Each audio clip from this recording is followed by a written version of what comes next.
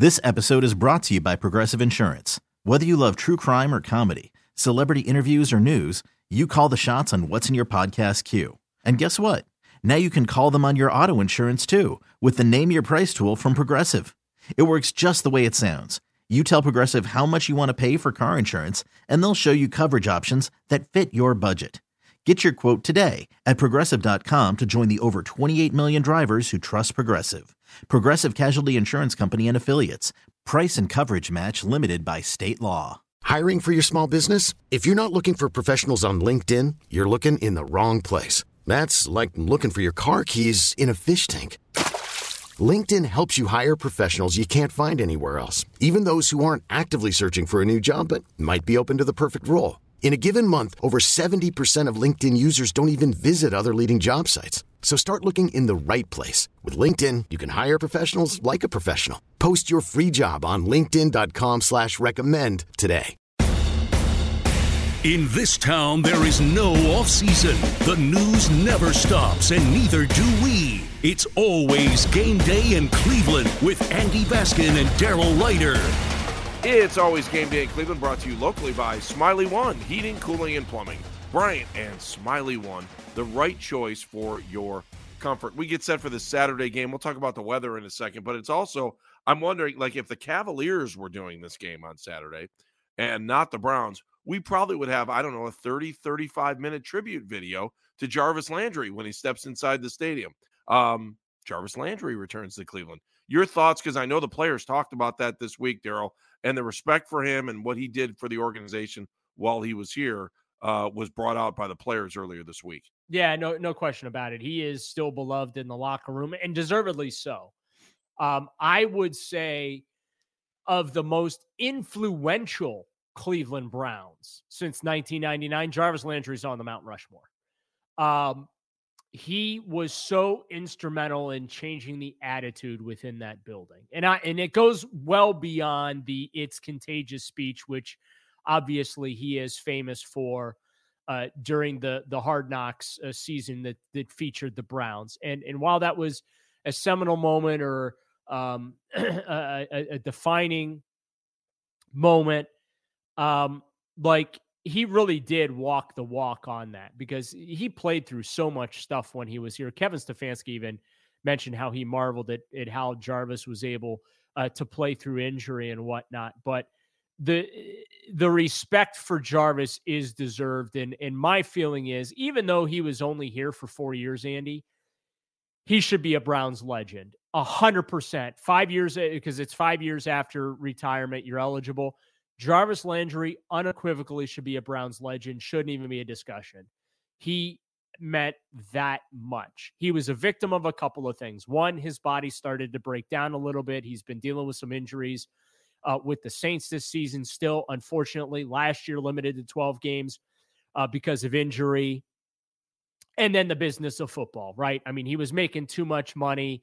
They couldn't really come to an agreement on a restructure, so they went ahead and released him. But don't take the release of a player as a sign of a lack of respect for a player. It's the cold, hard business of the National Football League. And to hear guys talk about him, especially the young guys, like the draft picks, David Njoku was a 2017 draft pick who struggled early in his career with, at least in my view, what it meant to be a professional. And now you look at the player that David Njoku is and the professional that David Njoku is. And I think Jarvis Landry influenced that in a very positive way. Nick Chubb talked about it.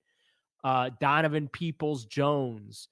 So many guys recognize and respect what Jarvis meant. I mean, look, when the Browns acquired him from the Dolphins in 2018, let's be honest about it. The Dolphins sent him to Cleveland as a big old FU, is a big old middle finger to him. Okay. Yep.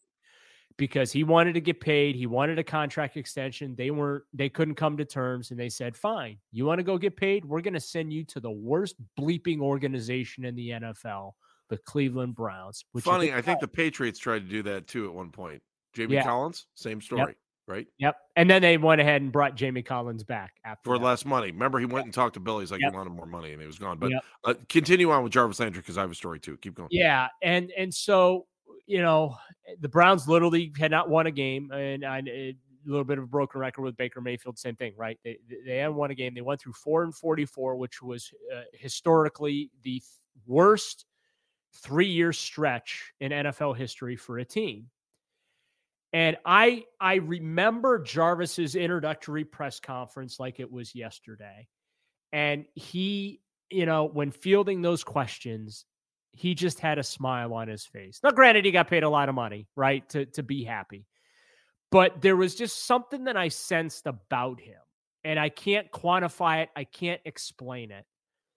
But I just sensed that this guy was going to be a cornerstone. If the Browns were going to turn this thing around, this guy was a legit cornerstone to help do that. And he ultimately did do it. And he and I had a little bit of a rapport because, like, going through his first season in Cleveland, like, our job isn't so much, the questions that get asked aren't nearly as important as the responses. So my job is to elicit responses on various topics. And so I would, anytime the Browns had an opportunity to cross something off the bucket list, whether it was win a game, win a road game, win a game on Sunday, this, that, right? He would joke with me. You always have the little factoids for me, but he always had a smile on his face. Like, he never took things personally. Like us all, has good days, has bad days, but he rarely let us see his bad days. He always tried to project the utmost positivity. And that is something that I will always admire and respect about him, because let's be honest about it. When he got here, there was nothing to be positive about when you talked about the Cleveland Browns and you looked at the state of the Cleveland Browns. And he came in here with the attitude of, oh, you're sending me to football Siberia, huh? You're sending me to Cleveland, Ohio, where football careers tend to go to die. Well, guess what? I got something to show you. And you know what he did? He made the Pro Bowl his first 2 years here. Okay? That's speed. Like, he led on the field with his play, and he led off the field with his attitude. And I always say, I always get accused of being a curmudgeon or negative or whatever.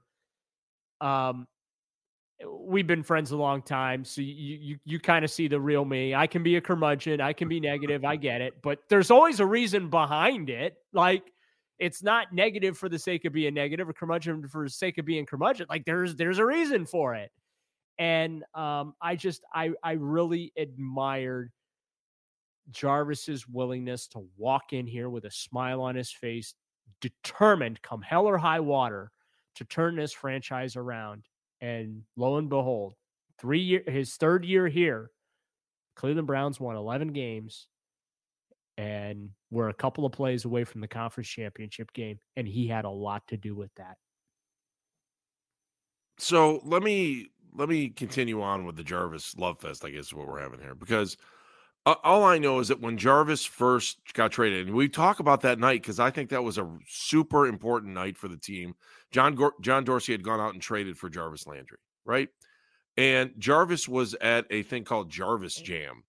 And I kind of got the call quick right after he got traded from the Cleveland chapter of the Cystic Fibrosis Foundation as soon as this happened, because they were truly excited, because at the moment that he started talking about getting traded to Cleveland, he was at Jarvis Jam in Miami to raise money for the Cystic Fibrosis Foundation, which had touched his life dramatically. And as a lot of people know, I lost my brother to cystic fibrosis. I can't believe it's been 17 years now, but he's been gone 17 years. And I remember listening, like, I was intent because I wanted to hear everything he had to say, not only about football, but his life outside of football. And the quote was, and I found it from the Palm Beach Post, when he was first traded to the Browns. And as you said, right, they were trying to punish him. And he said, I'm excited, man. I'm excited about the next chapter of my life. Most of all, I'm excited about the next chapter in my life. and creating this moment and these memories. And this is a hell of a last memory right here. Tonight is a hell of a last memory. So that's it. And he was talking about the Cystic Fibrosis Foundation at that night. But then he went on to talk about, that he didn't have any regrets in Miami. And the other thing was that he kept saying, why not? Why not in Cleveland? Why can we not? It doesn't matter. I'm on an NFL team now, and I don't care where I'm playing. And when I get the opportunity to play, I'm going to play as hard as I can. And I don't care what Cleveland's record is before I got there. I am there to help change that culture. And, he did. But, in my world, he did it on and off the field. I absolutely loved watching him play. He was unbelievably clutch, especially when they just needed a couple yards to get a first down. Jarvis was the go-to guy, and I don't care who was throwing him the ball. Landry was a guy you want on your team because he was going to help you get the first down, and he was going to do whatever he could. That's on the field. Off the field, the moment I'll never forget is the time that, he was on the set of, it was some kind of Super Bowl. It was Jim Rome's show on Radio Row at the Super Bowl is exactly what it was. And Jarvis gave a young man who had cystic fibrosis, Nick Kelly, tickets to the Super Bowl. And what was super interesting about it was, I'll be honest, I mean, I've had cystic fibrosis around me, people with cystic fibrosis around me for my entire life, okay, because of my brother. And when my brother passed away, my family, my sister-in-law, my brother's wife, we committed ourselves to trying to find a cure for cystic fibrosis. And what I thought was unbelievably unusual was, I'll be honest, I didn't know a lot of African Americans that had cystic fibrosis. And then here's this guy who I got to meet named Nick Kelly. And he gave him these tickets to the Super Bowl. Now, I've done a bunch of events with Nick. His message is so powerful and so uplifting. And it's a reminder of how we've come so far with cystic fibrosis in the last, 45 years. Like when my brother had CF, they thought kids were dying from pneumonia. And Nick is a guy that, Nick was one of the first guys that got COVID. And he was in the hospital for a clean out for cystic fibrosis. And, normally that's like a 2-week thing. It's a big deal. And I said, Nick, how you doing? And we talked for a while. And he was just like, you know what? I've got COVID, but I'm going to beat this thing. And he was just so optimistic. And he was just so powerful in his speech. And we talked about his relationship with Jarvis. And I don't know, most people don't know a lot of this stuff. They don't know that, Jarvis, I'll just say a friend just to make sure that I'm not wrong, but had a friend that had cystic fibrosis and died from CF, and that he had dedicated his philanthropic life to trying to help find a cure for CF. And then, we all meet certain people in our lives that steer us and guide us. And I like to think that every person has something that can add to somebody else's life. And Jarvis indirectly added to my life through Nick. And I can't say enough about that story and what Jarvis did off the field and he continues to do for the Cystic Fibrosis Foundation. And then on top of that, I just loved watching him play. I loved watching him play because you knew he was giving it his all. And it really bothered me that we didn't get to really talk to him. Gerald, how many times did you talk to him after the Odell incident? They barely talked anymore, right? Did he talk once after that? I don't even remember him talking after Odell was like, I don't think he did. I don't think he did either. I could be wrong. And that was, I don't think you are, Daryl, because I loved listening to Jarvis. I loved what he had to say because you know what? For the first time ever, we had a pro in the organization, in the building, that came from another team and said, you know what? Screw it. I don't care how crappy this team was before. We are going to change the culture. He does that not only in football, but he does it in life too. And I'm glad that he's got a place to play right now. I know he hasn't had a ton of receptions and hasn't had the greatest year in New Orleans, but I personally thank him for all he did. Yeah, and part of the reason he didn't talk was just professionalism. He did not want to speak from emotion or whatever. Odell's his best friend. And looking back on that situation, the Browns sided with the wrong guy. They did. You know what I'm saying? It feels that way today, doesn't it? Now, today, obviously, Baker's not here anymore, so certainly, but you understand what I mean. Yeah, it's like we're trying to figure out what happened. The hard part is I'm a Baker fan too, but I'm trying to remember the game. I think it was Cincinnati. I think it was Cincinnati. Odell was just wide open all the time. And they were like, screw it. We're not even, maybe it was Pittsburgh. They were like, we're not even going to put someone on him because the Browns aren't going to throw to him.